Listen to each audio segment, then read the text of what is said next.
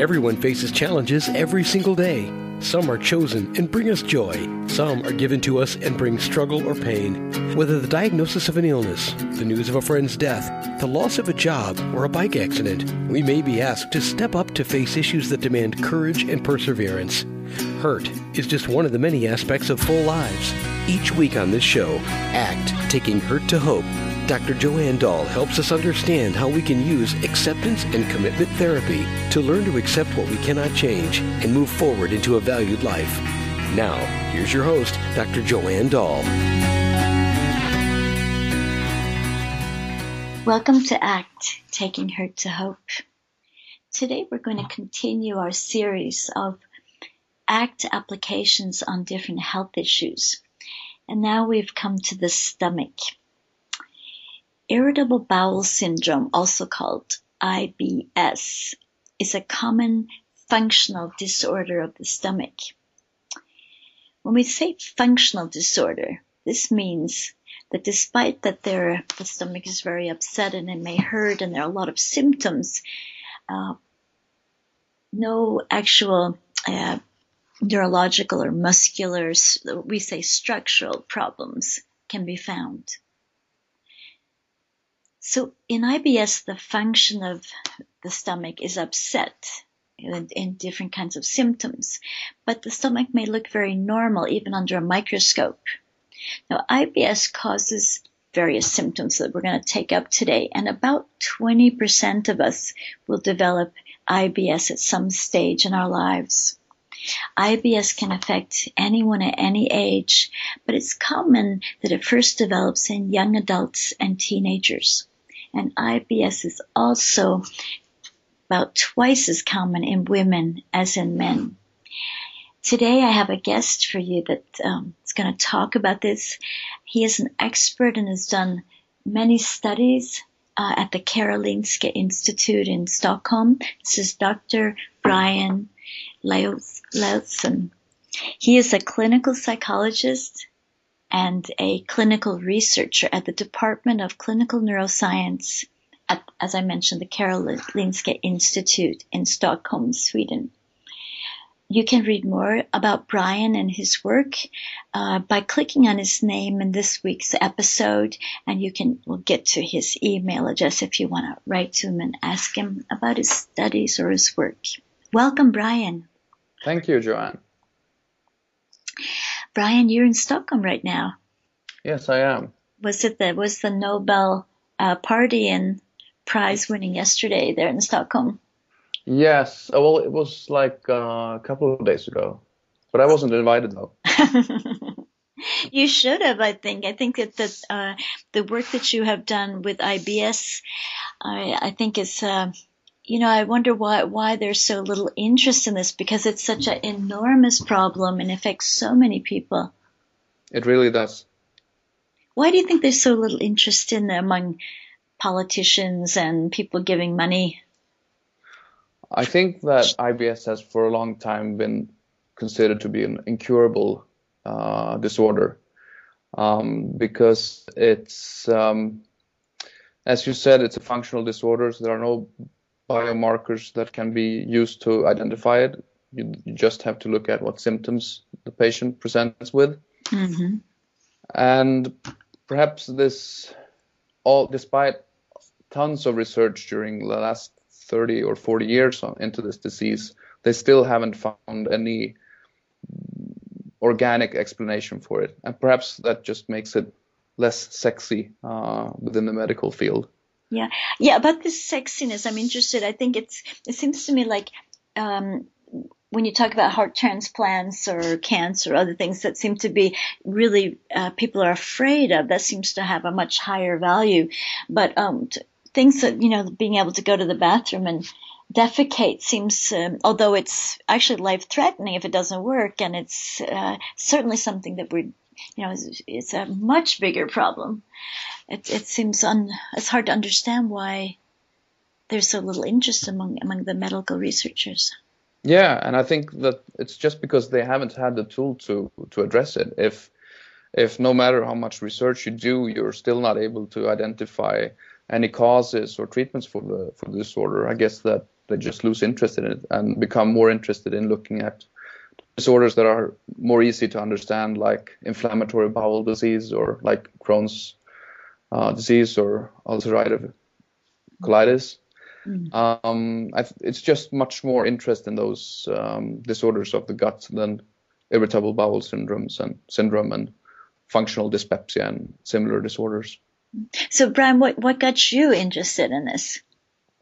Actually, it was not a particular interest of mine.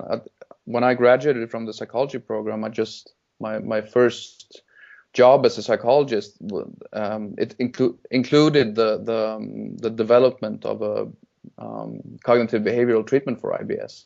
Mm-hmm.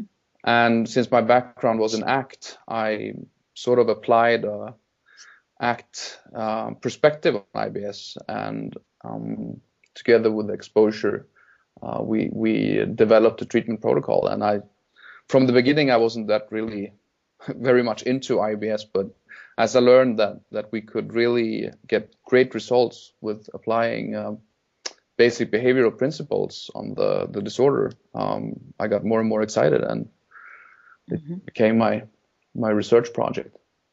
So how, if we start with trying to conceptualize or understanding what IBS is, how would you conceptualize it? What is it? What kind of a disorder is it?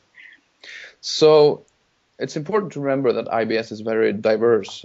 Different patients who have the same diagnosis of IBS can present with very different problems. They have different symptoms, but the symptoms also have very different impact in their lives. Some patients are well functioning, they have families and jobs and are able to participate pretty well in life, while other patients are completely handicapped by their symptoms. And you could say, all symptoms are concentrated to the stomach and the bowels. And you could say that the most common, it's like 3 or 4 very common symptoms. It's abdominal pain. You have recurring episodes of constipation, recurring episodes of diarrhea or sudden urgency to run to the bathroom. Mm-hmm. You also have problems with bloating and maybe nausea in connection with that. Mm-hmm. So these are like four different symptom types, mm-hmm. And any patient can have a combination of these or just one of them. Mm-hmm. And how would you explain, since there is no structural problems, how do you explain it from an ACT perspective? Why do these symptoms develop? I think it's perhaps it's difficult from a psychological perspective to explain why the symptoms develop. What gets them started. Mm-hmm. Some patients have had, for as long as they can remember, they've had problems with pain or they've only gone to the bathroom like every 3 days or something like that. Mm-hmm. Whilst other patients develop this in adolescence or in early adulthood, and maybe it's been connected with having a stomach flu, mm-hmm. Or a very stressful period in their life, relationship ending or job crisis or whatever. Mm-hmm. So it's very different backgrounds that these patients have. But what I would say is that what they all have in similar is that when I meet them, they've spent anything from the last 4 or anything from the last 2 years up until the last 25 years being very preoccupied with the symptoms that they have. What I think, Brian, when I was working with this, is a problem was that in the schools, a lot of kids, even from daycare, a lot of children don't like this, collective sitting on the potty, and some like to be private, some don't want to be exposed. And even in school, a lot of kids don't want to use the bathroom. They'd rather go home, so they would hold themselves and wait until they go home. And in our research, we looked at if you don't use it, you lose it. If you don't answer the signals that you need to go to the bathroom, which you have maybe about 10 minutes from you where you have the first signal from the internal sphincter, Mm-hmm. that pressure feeling. If you don't answer it, then the reflex, they lose the reflex, they don't feel it anymore when they're consistently holding themselves. Yes, so that could be one explanation, but I also think it's important to remember that for many of these kids, I think there's always also the possibility of there's a context of, making a very big deal out of going to the bathroom. Perhaps the parents are really like, oh shit, my daughter hasn't been to the bathroom for 2 days. There's something wrong, and they will be like really like surveying the child or asking them if they've been to the bathroom when they were in school, and that would create a lot of stress around the toilet visits. And if you're in a stress state, it can actually be very difficult to defecate. Yeah, exactly. That's what we were looking at when we looked at actually looking at on a detail level with EMG. We looked at that if you are stressed, if your some sympathetic activities increase, it's almost impossible. Yeah. Because you're actually tensing the muscles. Exactly. So that's sort of like one thing that we've identified is that for the patients who have constipation or also perhaps have pain and think that the pain will decrease if they're able to go to the bathroom, going to the bathroom is actually something that's pretty, they have a lot invested in their bathroom visits. If they're not able to go to the bathroom, that could, be a potential catastrophe for them because they have to leave the apartment after that, and they will just be like, thinking that, if I'm not able to go to the bathroom now, the rest of the day will be a catastrophe. And then, of course, it's very difficult to actually to be successful in there. So it becomes a vicious circle. It does become a vicious cycle, yeah. So how does ACT approach this in general? So what we do is we begin with helping the patient to see that although IBS is, it may very well be that their IBS has an organic cause that has not yet been discovered. Or there may also be different organic causes for different patients. But what we begin with is to help the patient see that what they're doing is actually contributing to worsening or maintaining the symptoms that they have. So we sort of work with two processes. One is that fear of having symptoms actually increases the risk of having symptoms. And, as with panic disorder, if you're afraid of having panic attacks, then the smallest sign of panic attack symptoms could also actually cause a panic attack because of the vicious cycle between if I feel that perhaps I have to go to the bathroom, then I will get anxious, and then that will actually turn into actual urgency. Then I have to run to the bathroom. So just the fear of having symptoms, it's actually a contributing factor to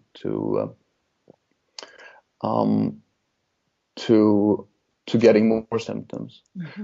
But it's also the process of sort of like at any given time, you're probably able to go to the bathroom and pee some or poo some. It's, we always have something, a little stuff there. And what these patients have done is that they've really lowered the threshold, which means that they will sense any amount of stool that is present in the end of their bowel, and they're constantly reacting to the smallest signals that are really just that they shouldn't be acting on, but they tend to, for instance, if I'm leaving my apartment and I'm afraid that if I perhaps I will get pain when I'm going to work. So I think that it would be best to go to the bathroom if I'm able to. So when I leave the apartment, I sort of like, what would you say? I try to detect if there's a possibility of going to the bathroom. Mm-hmm. And if I sense, just the smallest signal, I will go to the bathroom. And what I'm doing is actually I'm lowering my threshold of detecting symptoms. Okay, but so when you say lowering the threshold, so you mean that the more we attend to these signals and answer them, that actually we get a much, if you could say lower or higher, but more, we become very, very sensitive to, which are much more sensitive than normal. Yes, exactly. And I think it's also important to sort of like separate the attention part and the answering part, because it's when they leave the apartment, it's very difficult not to sense, not to attend to the symptoms because they're so used to it. And I would say that that is something that's, from an ACT perspective, is essentially out of your control. Mm-hmm. If you're very used to attending to bodily symptoms whenever you're leaving the apartment, that will be difficult to just stop doing. Mm-hmm. Would that be where acceptance comes in? Yes, exactly. So what you would have to do is, instead of accepting the fact that whenever, at least until sort of you change the context around leaving your apartment, for a while you will be constantly reminded of different bodily symptoms. But what you have to do is change the way you react to these signals that you get. Mm-hmm.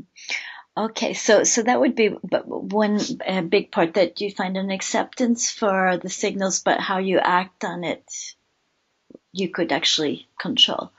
Exactly. Okay. So what other ACT processes do you see here?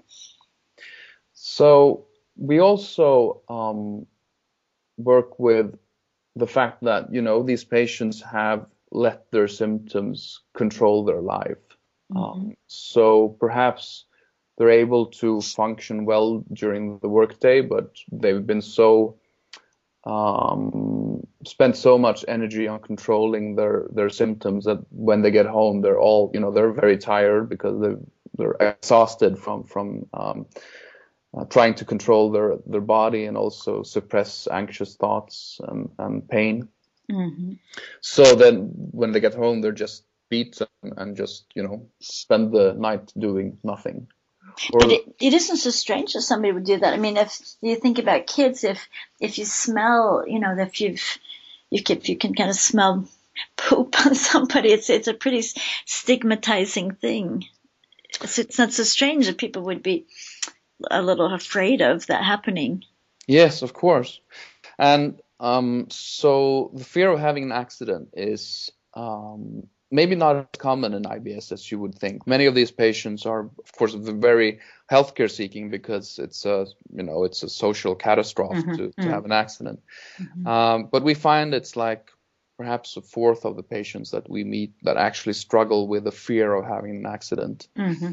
And we also have the patients who struggle with constipation or bloating or pain. Mm-hmm.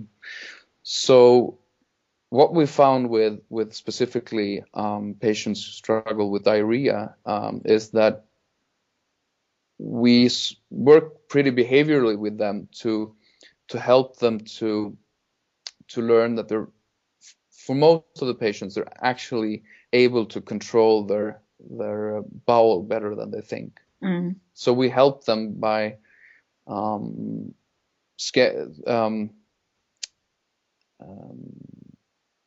from the first signal of urgency that they get, they often run directly to the bathroom. And when they get into the bathroom, their colon is spastic and, they have a real diarrhea attack and they're convinced that, I came in at the last second. Yeah. But if they would have actually stayed out of the toilet for a minute or so, they would find that they're actually able to control the bowel better than they think.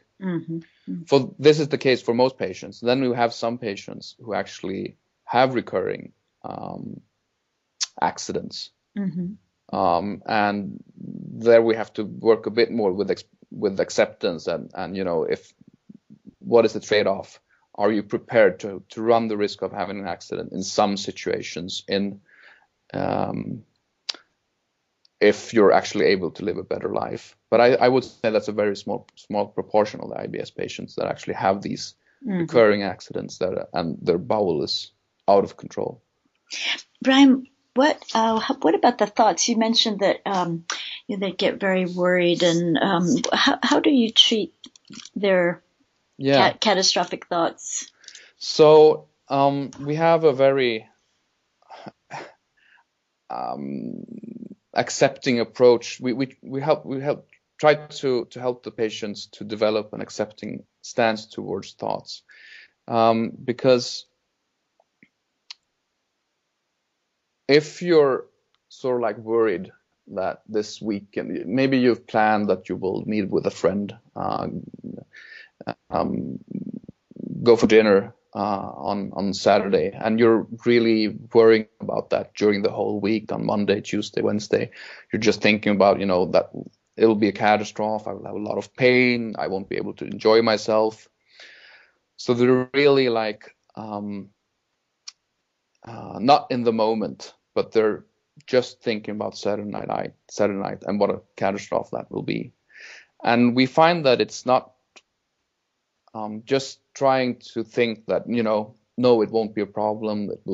It will be a perfect night. Those types of thoughts are not really helpful.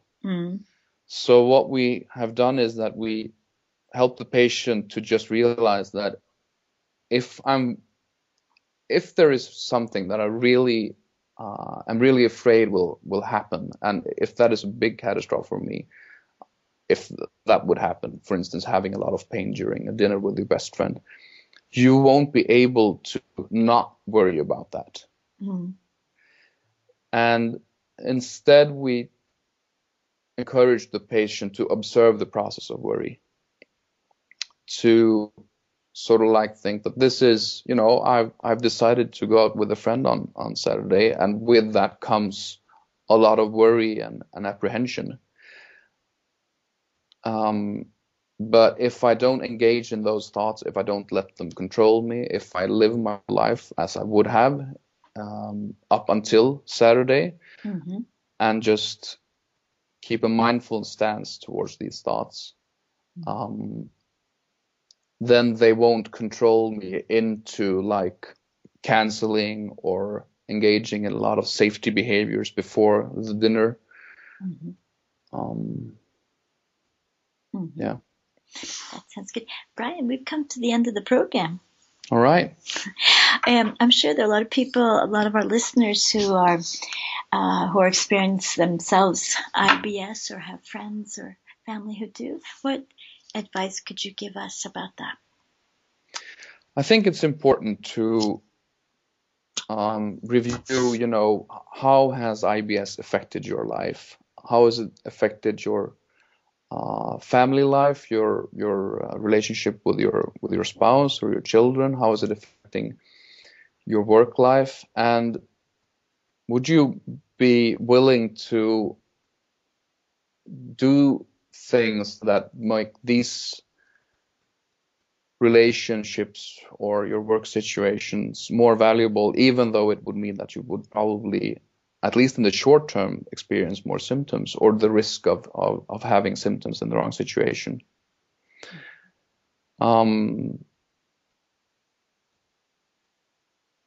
Yeah.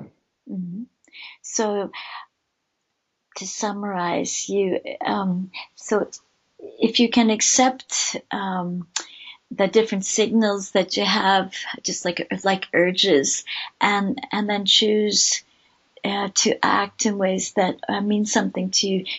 Would you say the results are that of your research? Have you been able to actually do the urges reduce?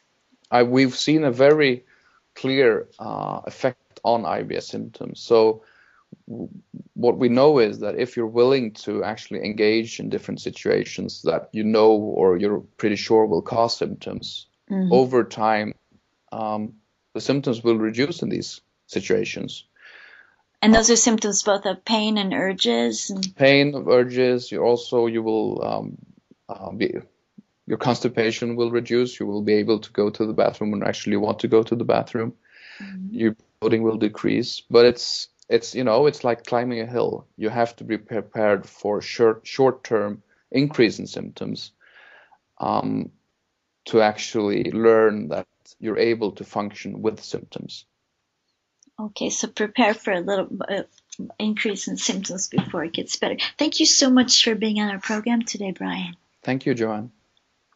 You've been listening to our expert on IBS, Dr. Brian Liotzen, who is a licensed psychologist and clinical researcher at the Department of Clinical Neuroscience at the Karolinska Institute in Sweden. Thank you for joining us today.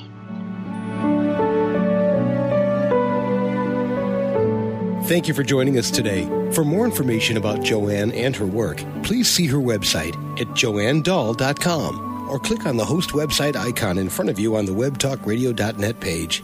Joanne's books are available through Amazon.com, including her two latest, The Diet Trap, Feed Your Psychological Needs and End the Weight Loss Struggle Using Acceptance and Commitment Therapy, and ACT and RFT in Relationships, helping clients deepen intimacy and maintain healthy commitments using acceptance and commitment therapy and rational frame theory. Amazon also carries her books on chronic pain and other topics. We hope you'll join us again soon for another episode of ACT, Taking Hurt to Hope.